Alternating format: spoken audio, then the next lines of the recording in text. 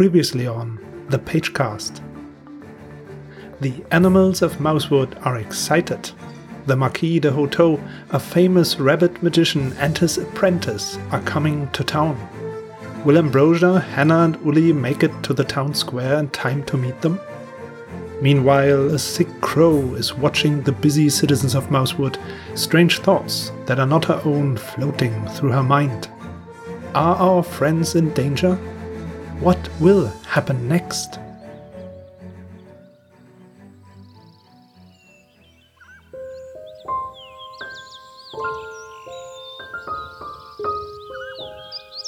Welcome to the Night of the Rabbit. The Pagecast. Book 1. The Rabbit's Apprentice.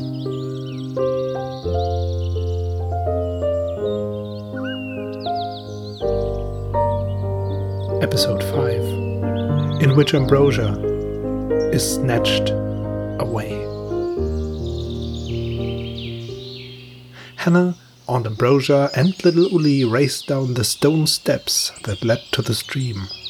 One of Ambrosia's paws clutched the straw hat to her head to stop it from falling off in the rush. In the other, she carried her heavy duffel bag. A little way ahead of them, an elderly salamander was taking the descent much more slowly. Each step its own deliberate challenge. The three mice were in such a hurry that they barely saw him in time, and the salamander had no choice but to break his ponderous rhythm and jump to one side. He thrust his walking stick out in front of him as they passed, ready to defend himself from anything. "Scoundrels! Brigands!" he cried in a shaky voice. "Sorry," Ambrosia replied. She and the two young mice paused, jogging on the spot. "What's the meaning of all of this, huh? Running around like there's no tomorrow?" The salamander's face creased into 1,000 wrinkles, each more resentful than the last. "Well?" he demanded. "Out with it!" "He's coming," Hannah replied, gasping for breath. "The Marquis de Hoteau is coming. He's almost at the town gate." The wrinkles in the old amphibian's face lifted like a curtain before a stage, revealing two eyes whose brightness rivaled those of any newly hatched youngling. "The Marquis," he whispered. "Well, I'll be..." The black and yellow amphibian let his walking stick fall to the ground, dropped flat on all fours, and scurried down the steps towards Mousewood's town square. This time it was the mice's turn to jump aside. Before they set off to rush after the old salamander, Ambrosia snatched up his walking stick and stuffed it in her duffel bag. He would need it once his age caught up with him again, she thought to herself. As the mice ran towards the center of town, Ambrosia wondered whether it truly was the Marquis who would be appearing at the festival, and whether he actually had taken on an apprentice.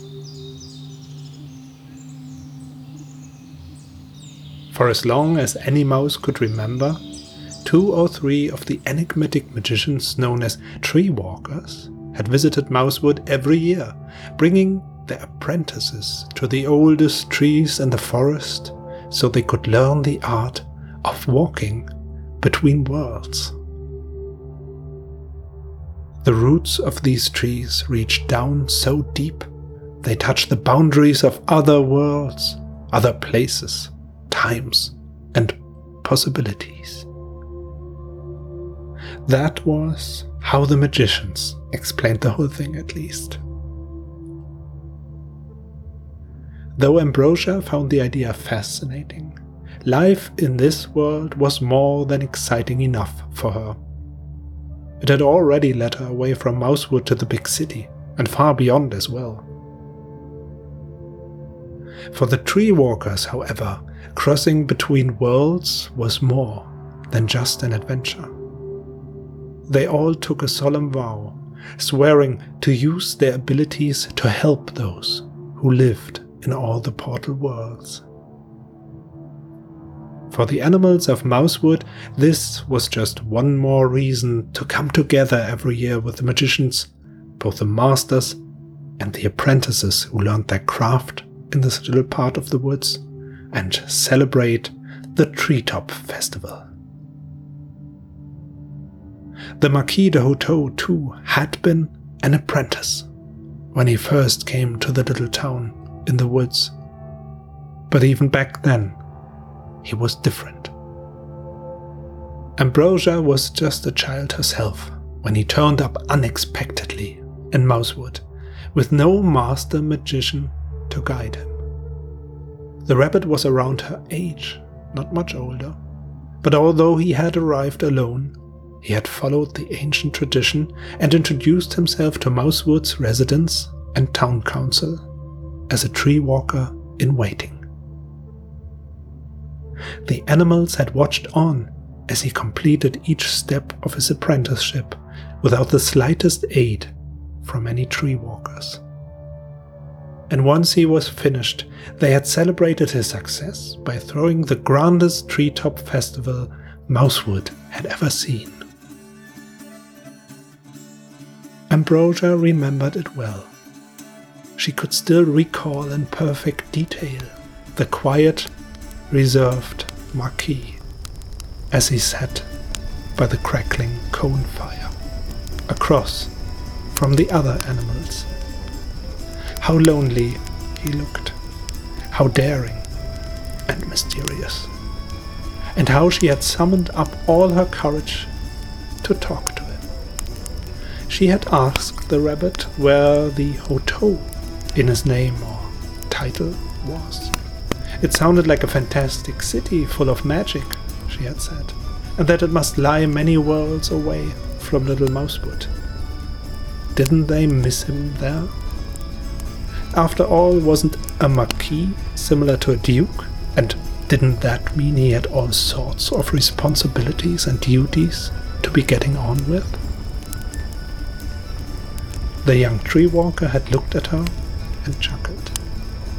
He had only recently become a marquis, he had explained, and he still needed to grow into the role.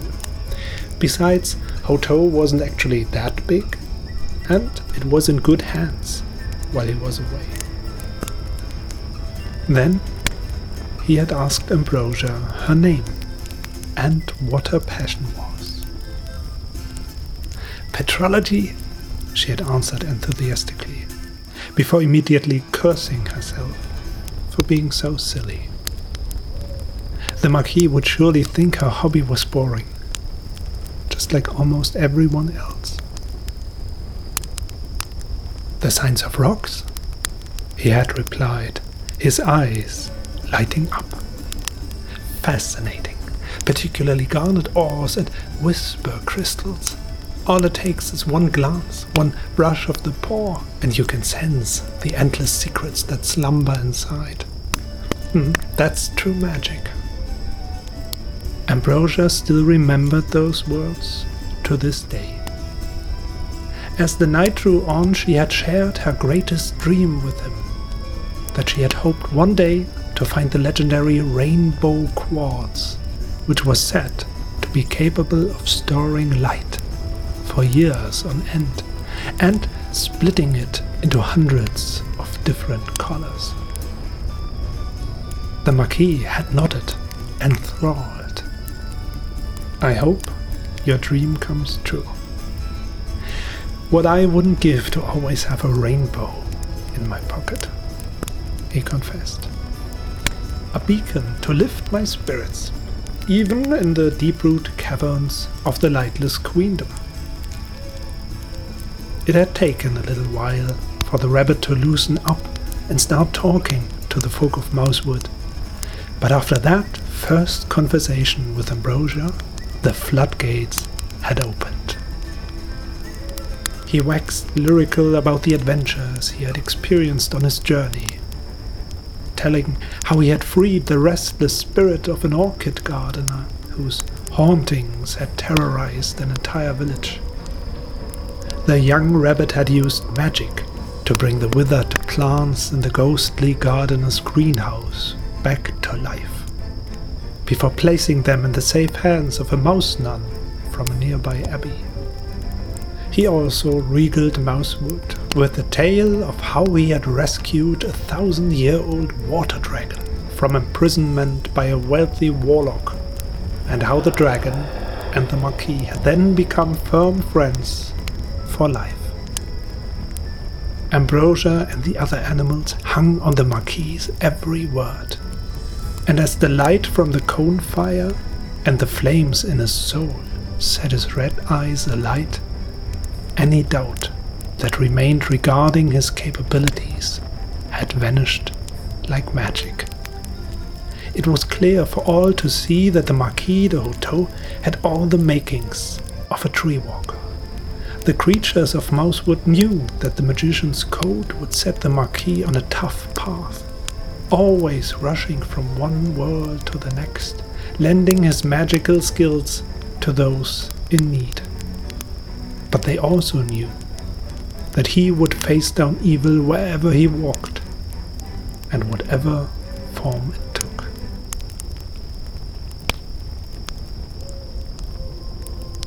The Marquis returned to Mousewood every few years, though always alone, with no apprentice in sight. Until now. "Wait!" shouted Hannah, skidding to a halt on the dusty pavement.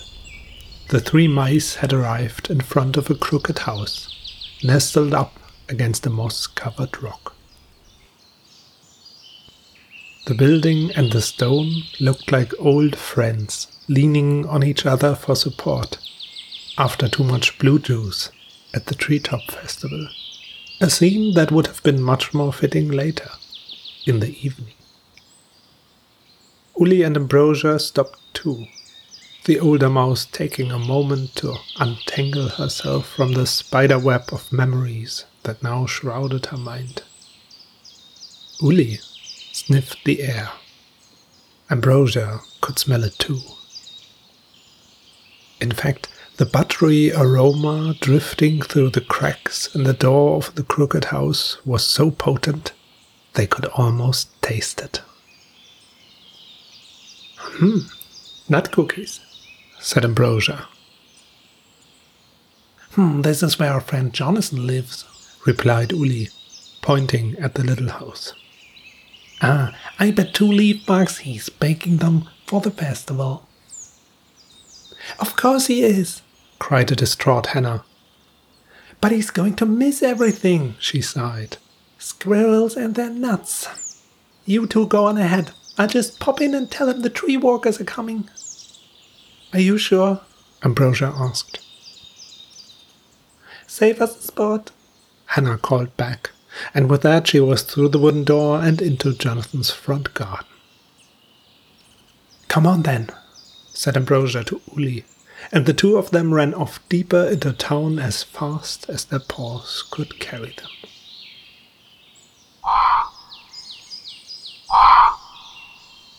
Apart from the loud flapping and squawking of a crow in the treetops above them, there was no one to be seen or heard in the streets now. Most of Mousewood's residents must already have made it to the town gate. Sensible folk, thought Ambrosia to herself. The creatures of Mousewood were proud of their Marquis. They didn't mind if they'd heard some of his tales of adventure before. They didn't even mind if half of those tales stretched the truth a little. For Ambrosia, however, the sound of the Marquis's name always took her back to the young rabbit, who had arrived alone in Mousewood all those years ago. She thought of how the Marquis had sat across from her, quiet, shy even, and how she had gathered up all her courage to speak to him, so he didn't feel quite so strange, and alone. She wondered whether he would remember her.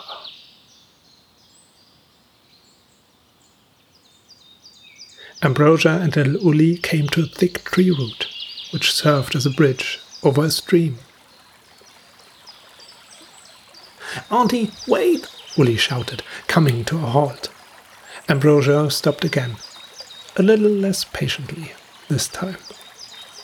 Uli started sniffing the air once more. "Can you smell that?" "What remarkable scent is holding us up this time?" she thought to herself, though she didn't say it out loud. Instead, she closed her eyes and let her mouse nose lead the way. There it was, a heavy, sweet, spicy smell that brought back memories of wondrous summer hikes along long, dusty tracks through lush green fields. When she opened her eyes, Uli was already standing next to a plant with round, yellow blossoms. "Camomile," murmured a love-struck Uli, removing his flat cap in what seemed to be a mark of respect. "I'll just pick a few blossoms to dry out later." "But what about the Marquis de Hotel?" Ambrosia began to object, but she was interrupted by the sound of powerful wings beating the air and a chilling screech. Marquis de what?" asked Uli, but when he turned around, Ambrosia had disappeared. In the spot where she had been standing lay nothing more than her straw hat, the marsh marigold, still hanging from its brim. At the end of the path to the old tree, wait the most wondrous of tales. Can you see them move in the bushes? They've come to meet you halfway. Now go and grab your backpack. Let your heart be your compass. Go find your path out there. We will meet again someday,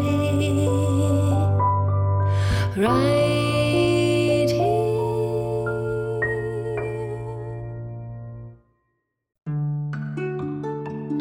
Thank you for listening to The Night of the Rabbit, the Pagecast.